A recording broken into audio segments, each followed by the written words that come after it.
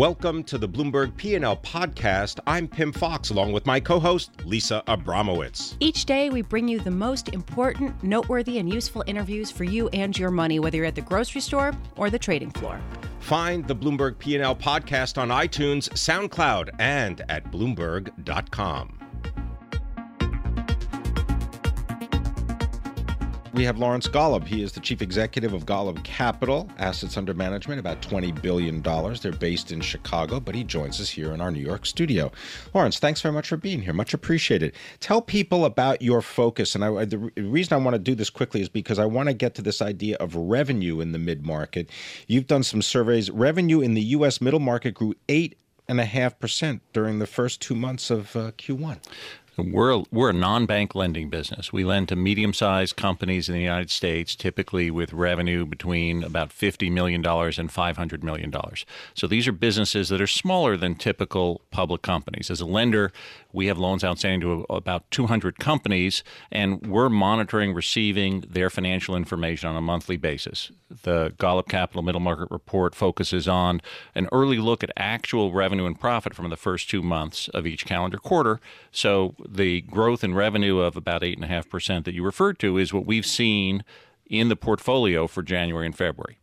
You know, just to sort of give more, to flesh that out, Golub oversees about $20 billion in assets and is one of the best-known names in the middle market area. And I have to say, I was looking through your report and I was struck not just by the increase in revenues, but by the massive dispersion of EBITDA, of earnings, depending on the sector. I mean, you have consumer companies that are seeing negative earnings, a decline in earnings, whereas you see technology companies seeing an increase of more than 11% in earnings. So can you explain, I mean, have you ever seen such dispersion before in your life? This dispersion is very wide, and it's really a story of an ability to control costs and an ability to have operating leverage as volume goes up or down. In the tech sector, and our tech sector is primarily business-to-business software, there's been tremendous investment for a long time. The business buyers and the purchasers of the software are eager to get the efficiency gains that come from it, and that sector is just really knocking the cover off the ball. Contrast that with, say, healthcare, where for the third quarter in a row, we've seen reasonably good revenue growth, but the typical companies in healthcare have not been able to control their costs. So in other words, when you see revenue growth but negative EBITDA, negative earnings, that's the reason why, because of costs. That's the most frequent reason why. And in the case of healthcare, it's typically labor costs. We think about labor costs in terms of just manufacturing wages, but in fact, skilled wages for certain sectors are going up. And we're still seeing some of the impact of the Affordable Care Act, increased demand for healthcare services, which is driving costs up. Also, many of the healthcare service providers, are really demonstrating that they're not as good as some other industries at developing the operating efficiencies so far. Something I hope we'll see change over time. I want to just ask you about an issue that we've been talking about having to do with wage increases and productivity, because when we received the payroll report last week, we saw an increase, I think it was about 2.7% year over year in wages. And that ends up being tied to productivity. And what the question that I ask is companies choosing people over machines, because we hear a lot about robots and artificial intelligence in the companies that you deal with. Are they looking to replace people? Absolutely. When we talk about business-to-business software, that really is about getting more out of the people you have, delivering more services without adding people, and increasing your impact. It's one of the drivers of that sector. Let's look within the consumer products industry at restaurants, a subsector which had been weak for several quarters. This quarter, restaurants have actually come back some and have some margin expansion because they've had to deal with labor efficiency. It's not necessarily firing people, it's better scheduling, or all aspects of getting more productivity out. But with increasing minimum wages, with the regulatory costs, healthcare costs, high labor content businesses have to react. That's one of the reasons I think we've seen 31,000 lost jobs in the retail sector. Well, talking about retail, I just want to go back to the consumer decline in earnings, this sort of negative 8.5% decline in EBITDA among consumer companies that you canvassed.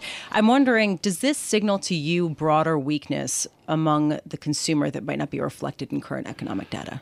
Potentially. It's certainly not good news. When you look at projections for S&P 500 EPS up 9%, there's certainly some sectors that are going to be very strong this quarter, like energy, metals, and mining.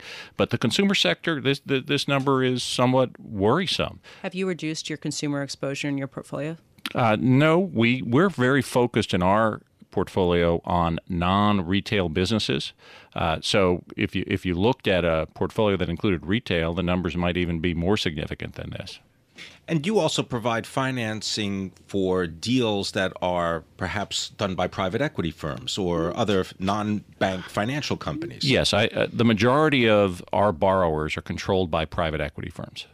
And are you seeing that they are getting the exit valuations that they want from their deals? Well, the deal environment has slowed down a lot in the past several months. The combination of some headwinds on the consumer side, uncertainty about the deductibility of interest, owners holding off on selling because they're hoping capital gains rates will go down, the possible border adjustment tax, which very few people think will pass but everyone worries about, has all led to really a decline in the pace of transactions. The Panera-style sales, and Panera is a great company. The same-store sales this past quarter are up 5%, which is industry-leading, but that sort of multiple is pretty unusual right now.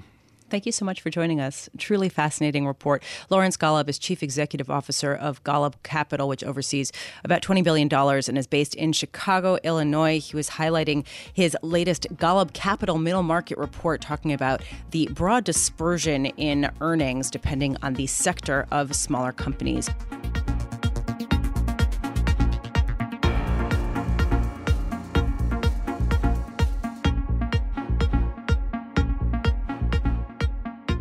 Well, this deal was heralded last year as what was going to become the biggest energy infrastructure system and distribution provider in North America. Enbridge bought Spectra Energy for $37 billion.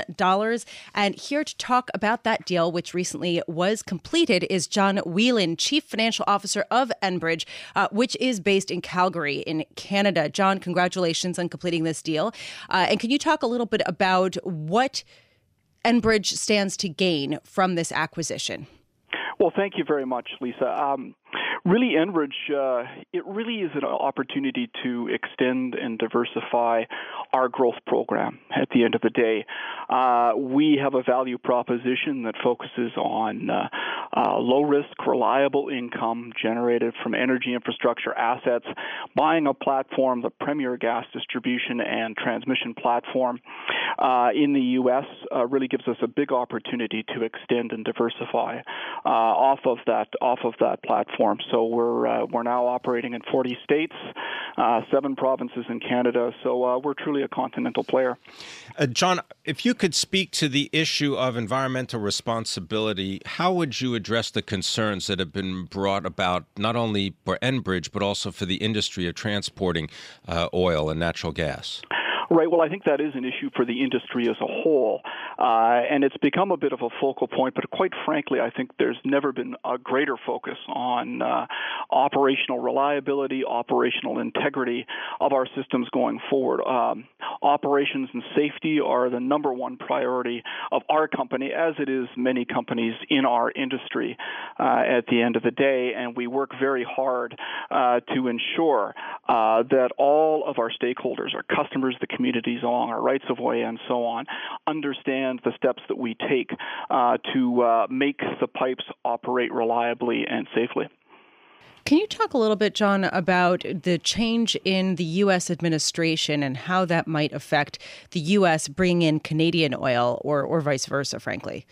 Yeah, well, I think generally the climate for energy would appear to be more positive at the moment. Well, in the U.S., if the U.S. is exporting it, not the other way around.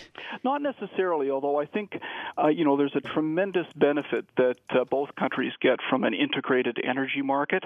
And we find that really huge cross-border trade exists in energy, not just southbound from Canada into the U.S., but also from the U.S.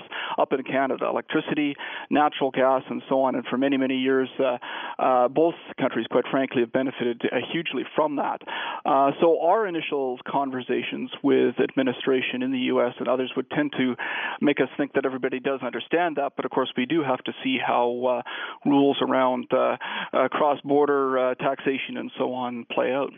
John, many people are familiar with Keystone XL. They might not be familiar with GXL. Tell us about Enbridge's GXL, what it plans to do, and maybe you can just allude to some of the challenges that you've had putting this together.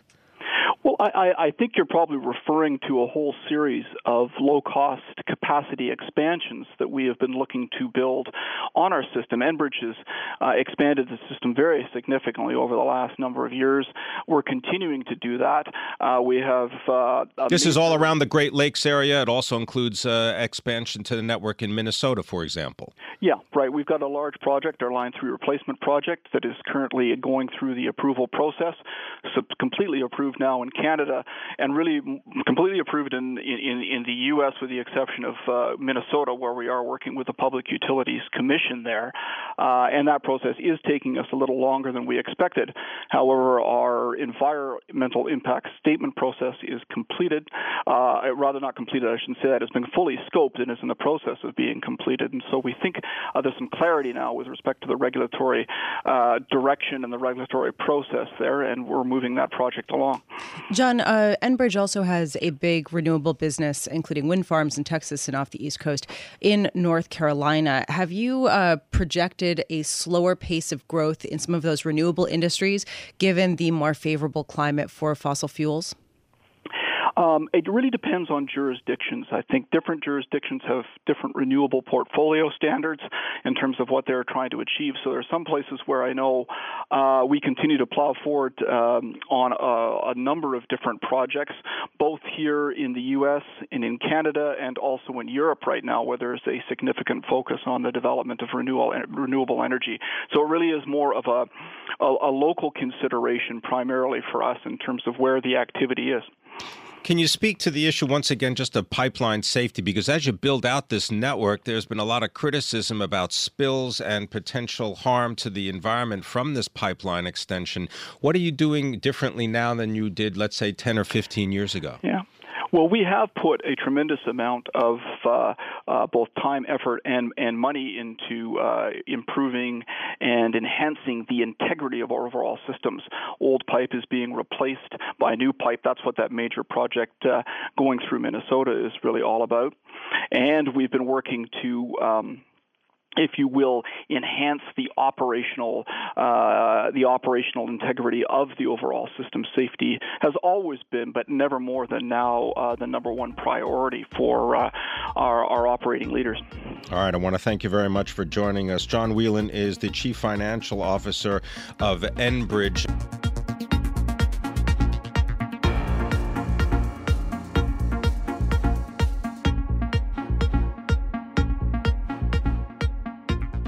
The promise and the potential products from biotechnology investments.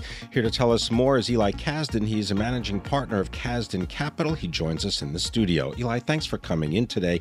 Maybe you could just give people a little quick background of Casdin Capital, how you came to the business, and then the focus that you're taking. Sure. Thanks for having me. It's great to be here. So I launched Casdin Capital in 2012. We're a life science technology investment firm.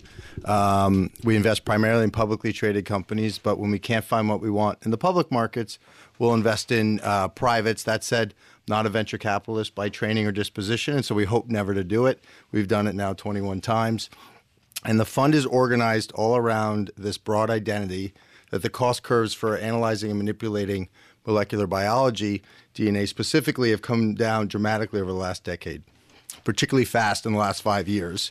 For reference, the Human Genome Project, which cost about $3 billion and took 13 years to do, can now be done in a day for $1,000. Well, so just from the 30,000 views still, I'm curious how your firm deals with some of the volatility that we've seen in biopharmaceutical company shares just based on, tweets and off the cuff commentary by politicians. How do you capture value at a time when kind of research could be thrown out the window by a press release or we certainly don't try to manage volatility. You can't, right? If Hillary can tweet and crush the market 25%, there's no way to sort of manage through that except to know what you own, buy more when it's lower, and sort of hold on. The fundamental reality, though, is that these companies, those that are successful, build products that change people's lives, and that has value. And so you just need a time frame to ride out through that volatility.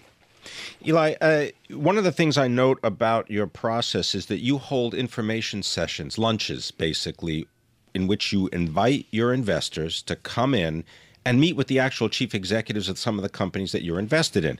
One example is Sage Therapeutics, and I'm wondering if you could use that example to tell us, what does Sage do? How did you come to find them? And why you do that? Why do you bring the investors literally into the business and say, here, meet directly with the company? Yeah, no, it's I think the reason we do it, and I'll start there, is that largely our investor base are successful investors in their own right, running large private equity funds, hedge funds, not typically in the healthcare space. And what we find is they think that the life sciences is sort of pixie dust, that you sort of get lucky, you find some kind of insight in a lab, and if you're lucky, 10% of the time it turns into something that's worth it. Our belief is that actually it's all the execution between the lab and commercial product done by human beings, real people, that determine success. And so what we try to do is 25% of our effort is find good science, and then 75% confirm that the people are really good that can actually deliver. So in that example, we like to bring in these CEOs who we think are very impressive and have built impressive firms, and let our investors have at them and sort of see, wow, these are real businessmen. And I would just note that if you take Gilead, Genzyme, Genentech, Biogen IDEC, and Celgene, 75% of their revenue comes from assets they went out and acquired and brought in, which means their internal R&D didn't deliver, but their business acumen did. And so that's what we're trying to find, businessmen like that, or people. I know that you can't wager around policy. It's a very tricky and potentially unsatisfying area to go at. And yet there are some pretty significant changes that could be made, whether it's forcing U.S. pharmaceutical companies to sell biosimilars in the U.S., other efforts to reduce drug prices. How are you sort of positioned around that, and how do you factor in some of the drug pricing issues? Yeah, and listen, I think drug pricing is a really challenging issue. Historically, the mechanism of going from a branded product to a generic product, patent lives and the expiration of those patents, has been a really effective way to keep drug prices in check. In the last couple of years, due to several factors, some of them actually regulatory, that transmission mechanism has broken down. Fewer generic applications being approved, fewer manufacturers. And so there's been a lack of competition in the generics market, which has allowed generic pricing to go up and sort of broken that transmission mechanism. So one thing is you got to fix that. The second thing is we invest in companies that are developing drugs where the alternative is usually death. And so our belief is that if you can develop a novel therapy that has a huge impact on a group of patients, that's worth something. And so we don't try to look to invest in marginal products or Me Too sort of follow-ons. We're really looking to invest in true innovation and avoid what we call manipulators, people taking advantage of inefficiencies to make margin. I want to just tie you back to Sage Therapeutics, yes. as an example, because Jeff Jonas, the chief executive of the company, had many other roles previous to being the chief executive of Sage. This is a company that's working on central nervous system drugs. How did you come to connect with Jeff Jonas and Sage? We're looking for great companies, as I said, great managers pursuing novel biology and then developing it in a process that yields very early results of whether a go, no-go decision. The challenge for developing drugs is that historically the outcome has been all focused on the phase 3, where it's the most expensive component, and you're sort of playing roulette until you get there. Jeff has stepped into Sage, which has some amazing science around the CNS, particular sort of receptor thesis, and then has developed very specific small molecules to target it, and then has a very novel way to get early proof of principle, so that when you go into a phase 1, 2, phase 2, 3, you have a lot of confidence and you get a very definitive result. What are the top picks that you would say are undervalued right now? Oh gosh, I don't know. Everything in our portfolio. No, everything we own right now. Everything we own. It's ready to skyrocket. And I think everyone should buy. No, listen. We think about the healthcare continuum moving from life science tools to applications of those tools in diagnostics, to application of those diagnostics into drug development, and ultimately leading into industrial biotech. Our feeling on the diagnostic space is this is a relatively, when we started investing in the diagnostic space, reimbursement was terrible. It's now become horrendous. But one company is surviving, Foundation Medicine, because they have the support of Roche. And so we think that company in cancer diagnostics has a lot of potential. Name? Foundation Medicine. Foundation Medicine. Ticker FMI. Sorry. Eli Casdin, thank you so much for joining us. Eli Casdin is managing partner of Casdin Capital, focusing on the biotech sector, drug pricing, everything under the biopharmaceutical sun.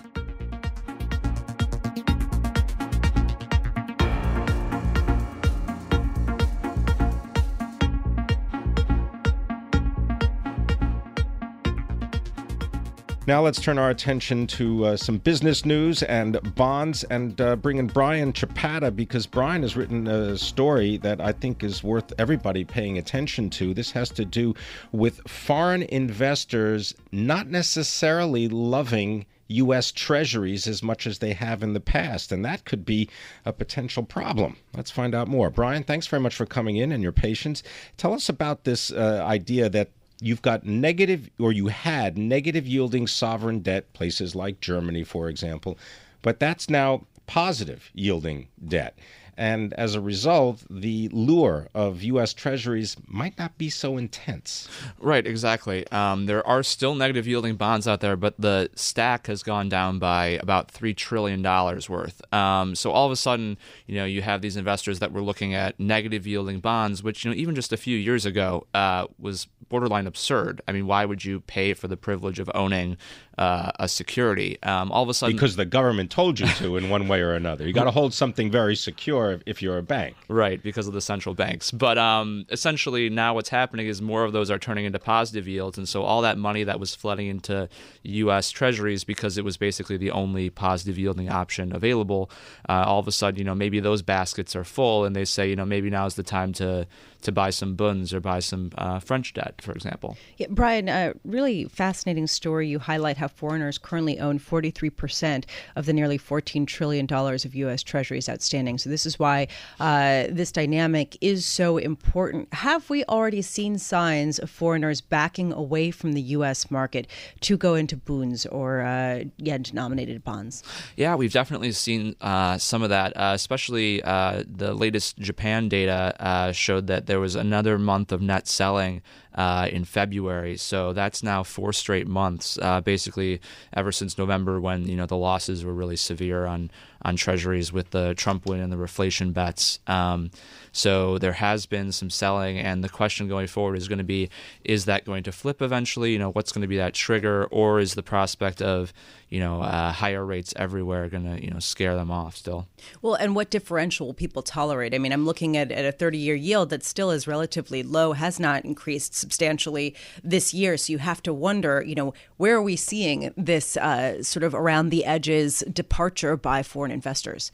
Yeah, I mean, definitely yields are still very low by all metrics. And I think the question going forward is going to be, you talk about differentials. I mean, where is are yields really going to increase the most? I mean, most people are still calling for higher yields. You look at French bonds, for example, and you've seen those really yields climb on geopolitical election risks, things like that.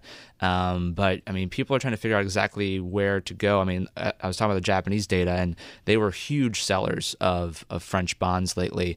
They don't like losses, and no one in bonds do. I mean, I think Kathy Jones from Charles Schwab summed it up greatly that it's the bastion of skepticism, and they don't like to look at losses. So where we get some positive return is going to be the big question in the months ahead. Well, you still got a lot of bids underneath the U.S. Treasury market, because I'm looking right now at the 30-year. It stands at 2.98%. We are up 15/30 seconds. So there's a bid throughout the yield curve all the way down to the 6-month bill. Yep, and we got the 3-year auction coming up at 1 p.m. Eastern. So that's going to be another sign of whether there's really demand out there for U.S. Treasuries going forward. Brian Chappatta, thank you so much for joining us. Truly a fascinating story, an important topic to look at, the foreign dynamic with respect to the U.S. Treasury market, how much it has fueled gains in this market, and how much it could end up causing some of the losses if there is some kind of exodus. Brian Chappatta is U.S. Treasuries reporter for Bloomberg.